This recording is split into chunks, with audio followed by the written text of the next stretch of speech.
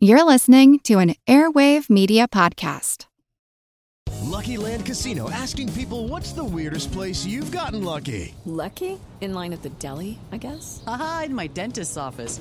More than once, actually. Do I have to say? Yes, you do. In the car before my kids' PTA meeting. Really? Yes. Excuse me, what's the weirdest place you've gotten lucky? I never win and tell. Well, there you have it. You can get lucky anywhere, playing at LuckyLandSlots.com. Play for free right now. Are you feeling lucky? No purchase necessary. Void where prohibited by law. 18+. Terms and conditions apply. See website for details.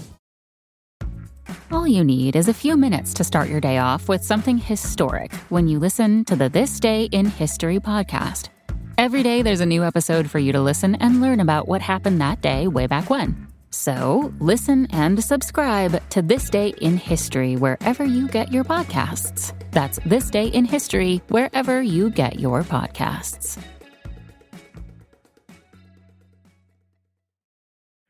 It's a long way to Tipperary. It's a long way to go. It's a long way to Tipperary, to the sweetest girl I know. Hello everyone, and welcome to History of the Great War, episode 104, the first of 2017. I would like to thank everybody for their kind messages that they have sent my way over the last month as I battled a newborn baby, a battle which I believe she is winning handily. I would also like to thank all of the podcast Patreon subscribers, especially those who have been with us since the beginning last year. Last year saw the release of 12 Patreon exclusive episodes, and this year promises more interesting topics every month. So if you cannot get enough of my voice, you can head over to patreon.com/history of the Great War to find out more about the Patreon campaign.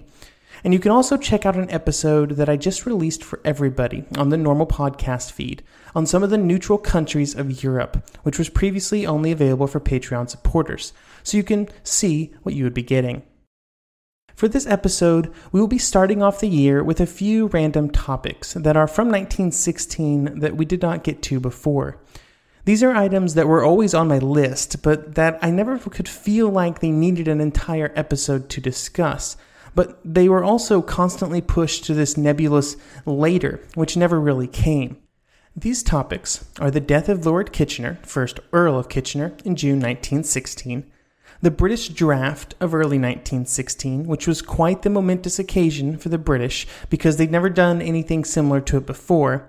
And then we will close out today by talking about some of the peace proposals that began to float around Europe in one form or another in 1916.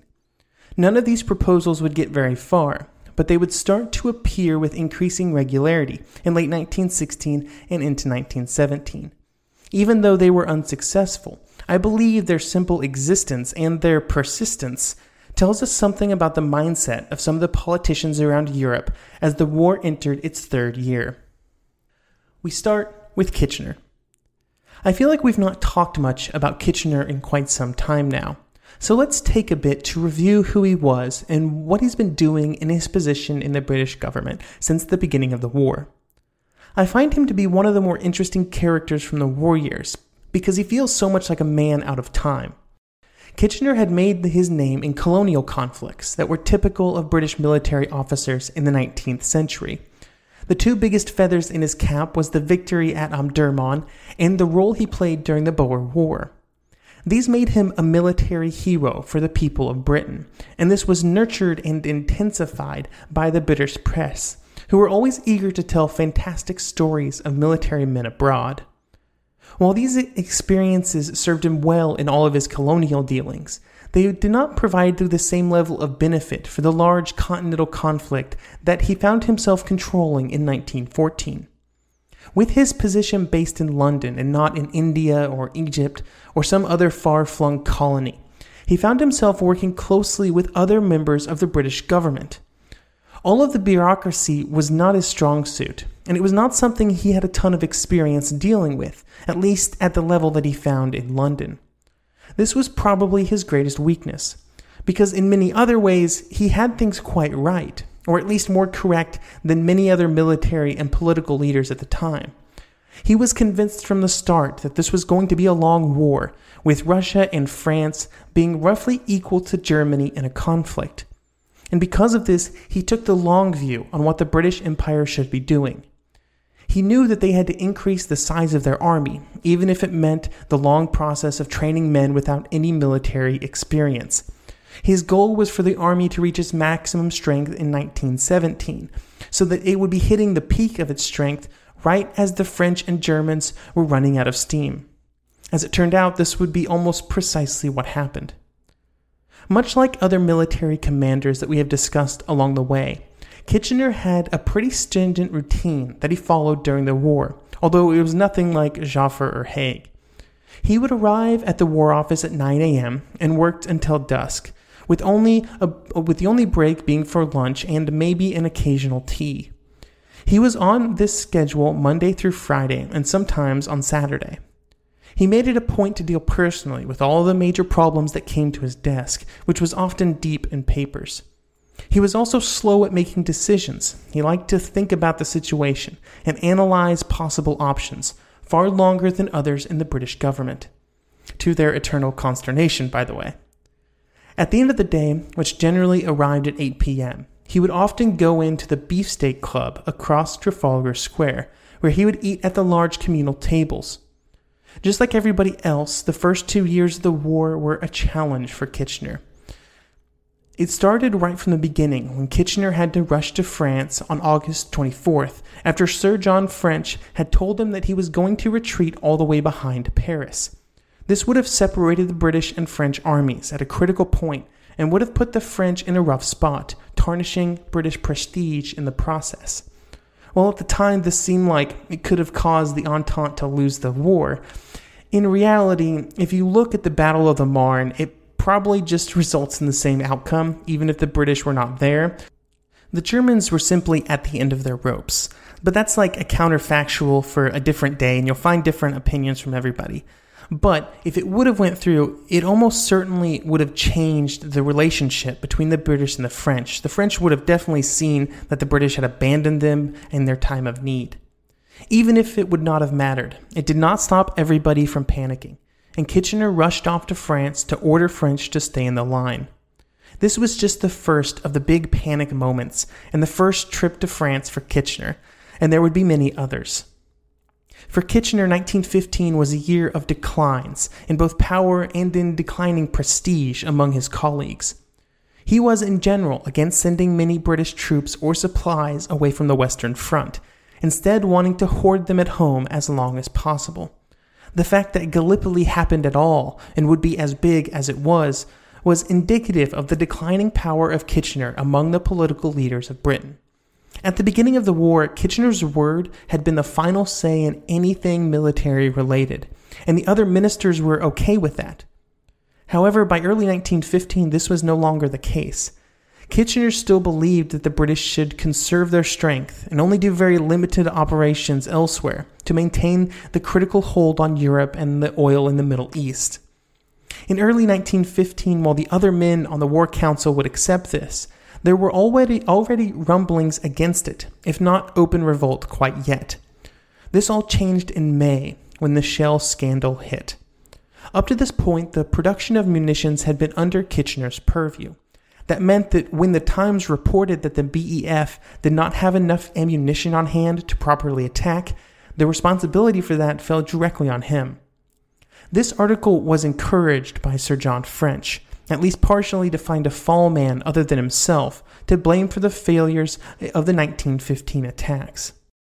After the story hit, Asquith blamed Kitchener for the whole mess, since it had shaken public faith in the entire government, since he had been assured just a month before that there was enough ammunition to go around. Asquith even wanted to leave Kitchener out of the coalition government that was formed after the shell scandal in late May, but this was simply not possible.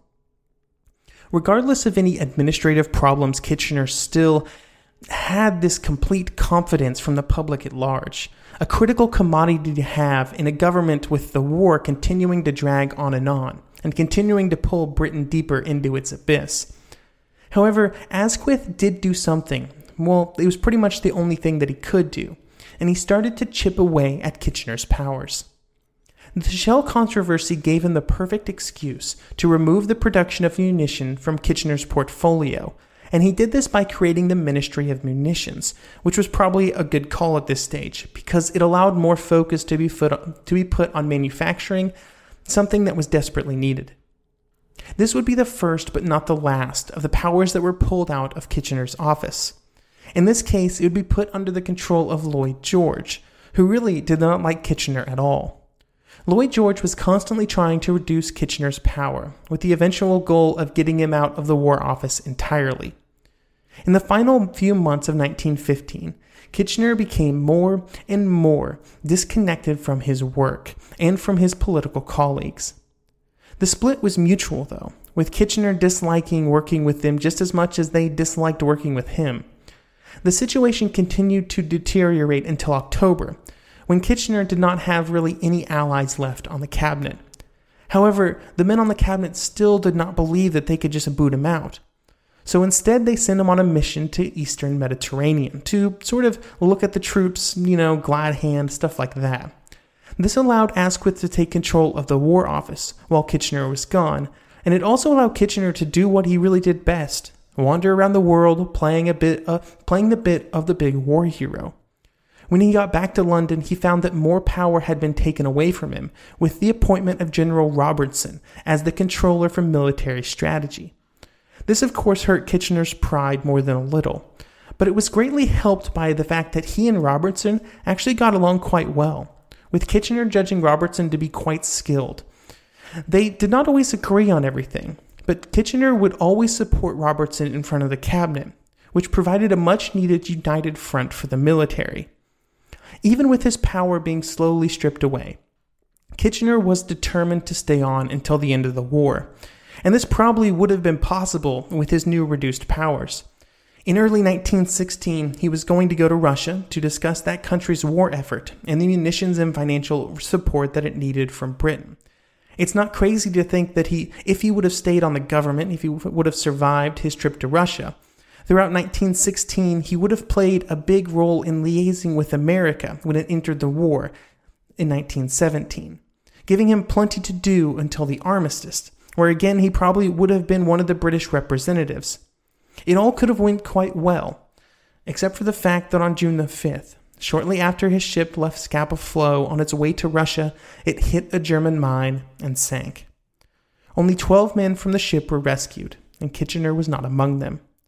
There was mourning throughout the empire. Kitchener was a national hero in a way that few men have been ever since, and as cold as it seems to say, with the benefit of hindsight, his passing preserved that status in a way that a long post-war life may not have. At the end of the day, he was one of the last few men who had made his name in the age where colonial heroes were larger than life, gallivanting around the globe, conquering the world for the British Empire. Perhaps his greatest legacy was the recruitment posters all over Britain, with Kitchener pointing to the reader saying, "Your country needs you."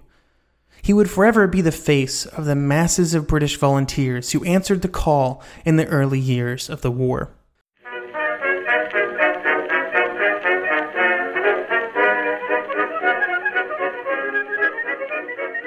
Hey guys, it is Ryan. I'm not sure if you know this about me, but I'm a bit of a fun fanatic when I can. I like to work, but I like fun too. It's a thing. And now the truth is out there. I can tell you about my favorite place to have fun. Chumba Casino. They have hundreds of social casino style games to choose from with new games released each week. You can play for free anytime, anywhere. And each day brings a new chance to collect daily bonuses. So join me in the fun. Sign up now at ChumbaCasino.com. No purchase necessary. VGW Group. Void where prohibited by law. See terms and conditions. 18+.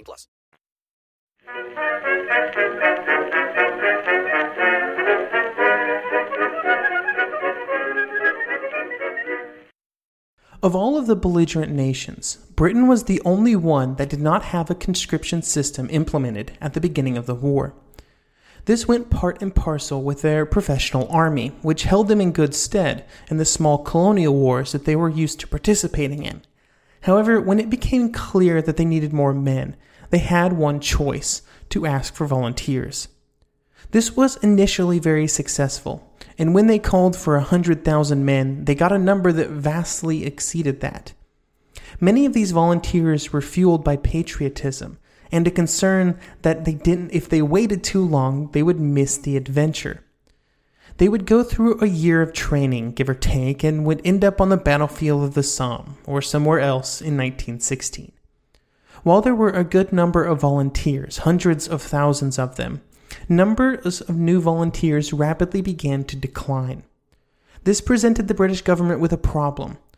The British had no history of any kind of compulsory military service, but as the summer of 1915 came to a close, it was a specter that hovered over the head of the entire government and nation, as something that might have to be done, even if the people did not want it.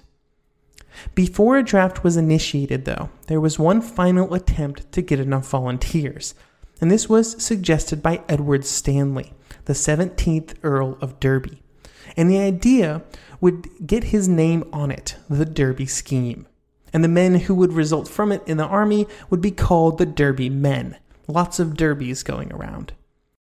This was generally overly confusing, the scheme that is, and basically it was to try and figure out how many men would volunteer if they were directly asked.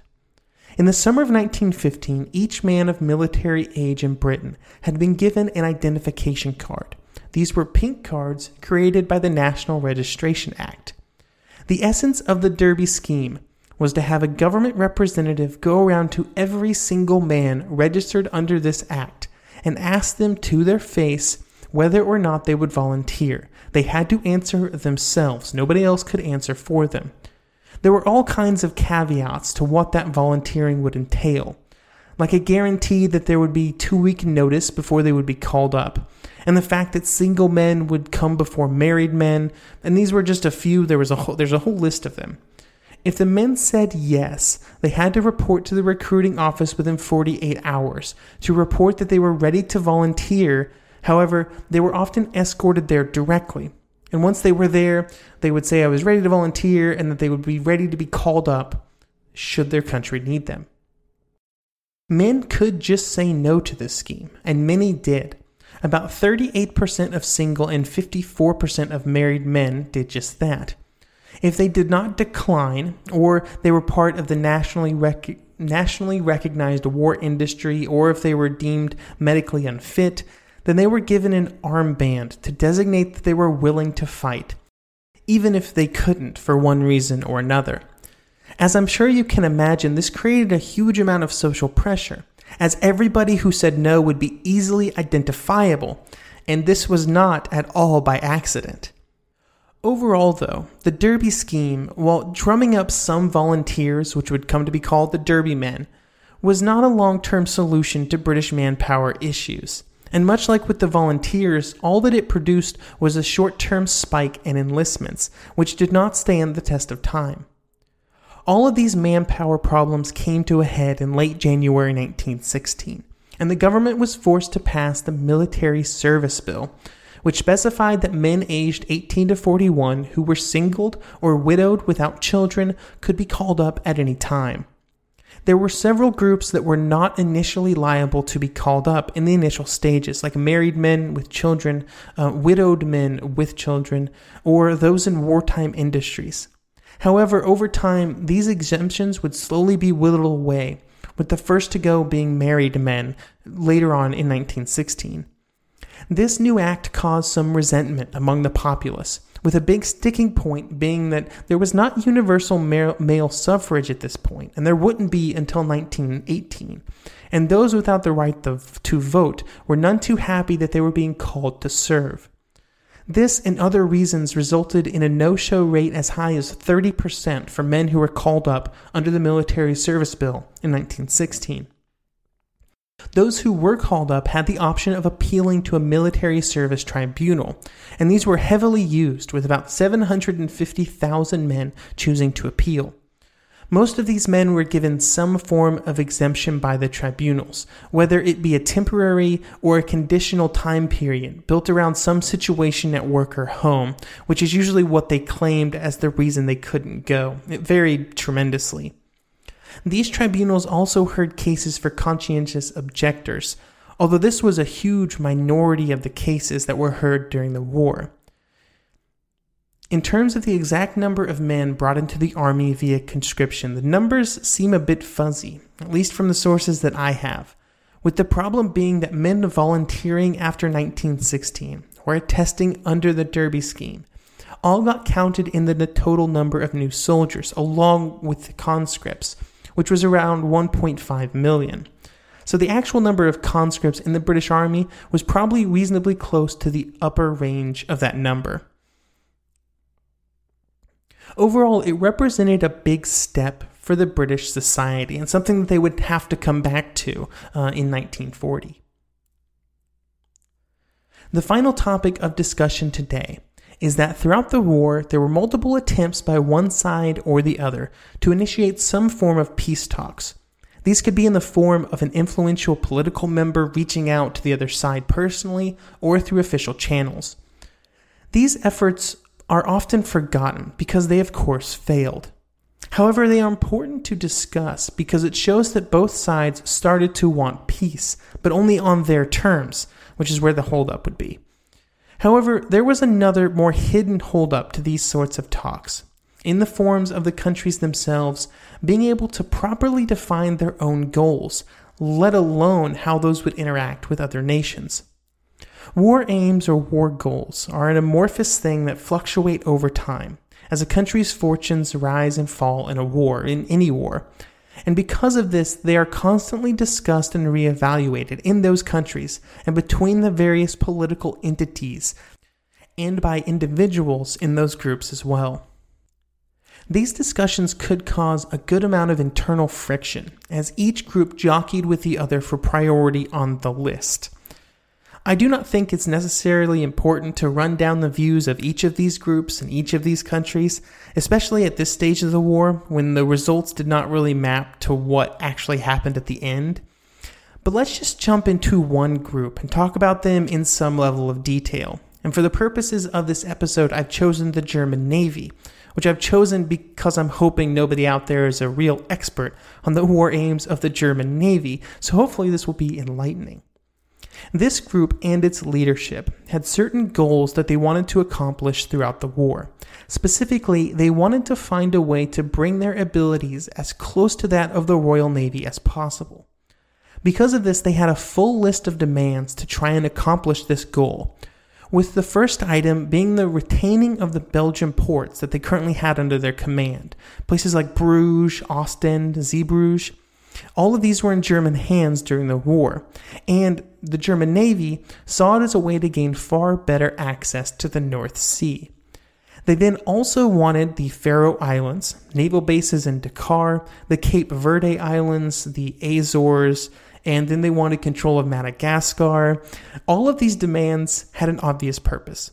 The German Navy wanted the facilities to allow them to protect their naval power around the world much more easily, instead of running into situations like with Admiral Spee in 1915, where he had to go all the way around the world just to find a German port.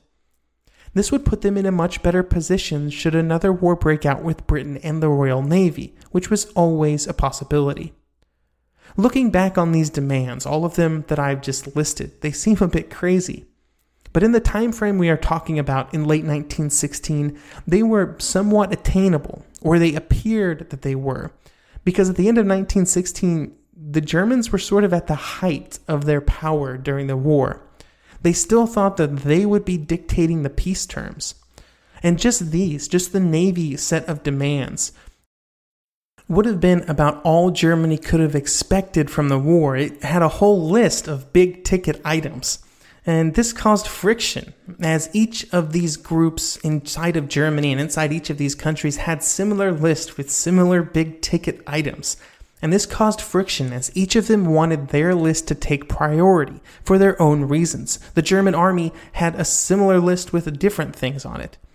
This could create an issue where even when a person like Bethmann Hollweg wanted to enter some kind of peace talks, he could not get the other political and military leaders to agree on what Germany's war aims list was, even if they did want to provide that to the Entente.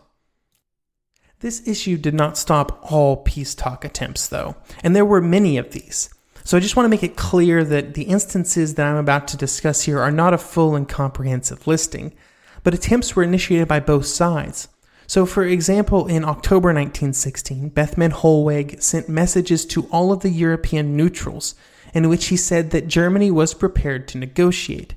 In this invitation to the negotiating table, he did not put any conditions, which had been a big sticking point in previous efforts. But even with this fact in mind, all of the Entente members rejected the offer. The big reason that they did this was because in his invitation, Bethmann Hollweg had not specifically addressed Belgium. This omission by the Germans was not an accident. Bethmann Hollweg knew that on the German side, both the army and the navy were adamant that Belgium remain either annexed by Germany completely or at least a German satellite state. He knew that mentioning this would have caused an instant rejection because the Entente were all pretty adamant that Belgium had to be a free and independent state after the war. The issue here, and with all of the peace talks that were discussed on an official level at least, even those proposed by President Truman in December 1916, was that there were a few things that both sides believed to be completely off the table when it came time to compromise. For the Entente, it was the removal of all Germans from Belgium and France, the restoration of Serbia and Montenegro as independent countries, and the payment of reparations by the Central Powers as the aggressors in the war. There were many more beside these, but these were some of the big ones, and they were more than enough to keep Germany from coming to the table. So what would happen is that one side would not even be open to the discussions without the other specifically stating that they would give in to some of these demands. But the other side would see this as compromising before they even got to the table and would of course not do it. It was never going to lead to a good compromise. Even back-channel efforts that were sort of not burdened by all of these official problems, like those launched by Emperor Karl when he came to power in 1916, during which he tried to start indirect negotiations with France through his wife's brother, Prince Sixtus of Bourbon, was a failure, even though all he was trying to do was get the French to give him the terms under which they would accept a peace. Overall, all of these problems were caused by the fact that both sides, in 1916 and throughout 1917, still believed that they could win. And as long as they believed that they could win, they saw no point in not being able to demand their terms. Just to bring this around to why I'm including this in the first episode of this year's episodes, is because a critical piece of the 1917 story and into 1918 is how all of the countries involved would be pushed closer and closer to the brink of collapse, which logically, you might think, would cause them to become more amenable to negotiation, but it would actually have the opposite effect. As all the countries were pushed further and further, their citizens were pushed further and further as well, and more was asked of them for the war effort. And because of this, it became more difficult instead of less difficult for the politicians to show any sign of weakness or any sign that they might lose, because that would mean that they had made a mistake and they'd been asking for these sacrifices for nothing, which no politician would ever want to do. On that rather bleak note, I think it's time to end. Thank you for listening, and I hope you will join me next week as we spend a bunch of time discussing changes at Army headquarters for France and Germany.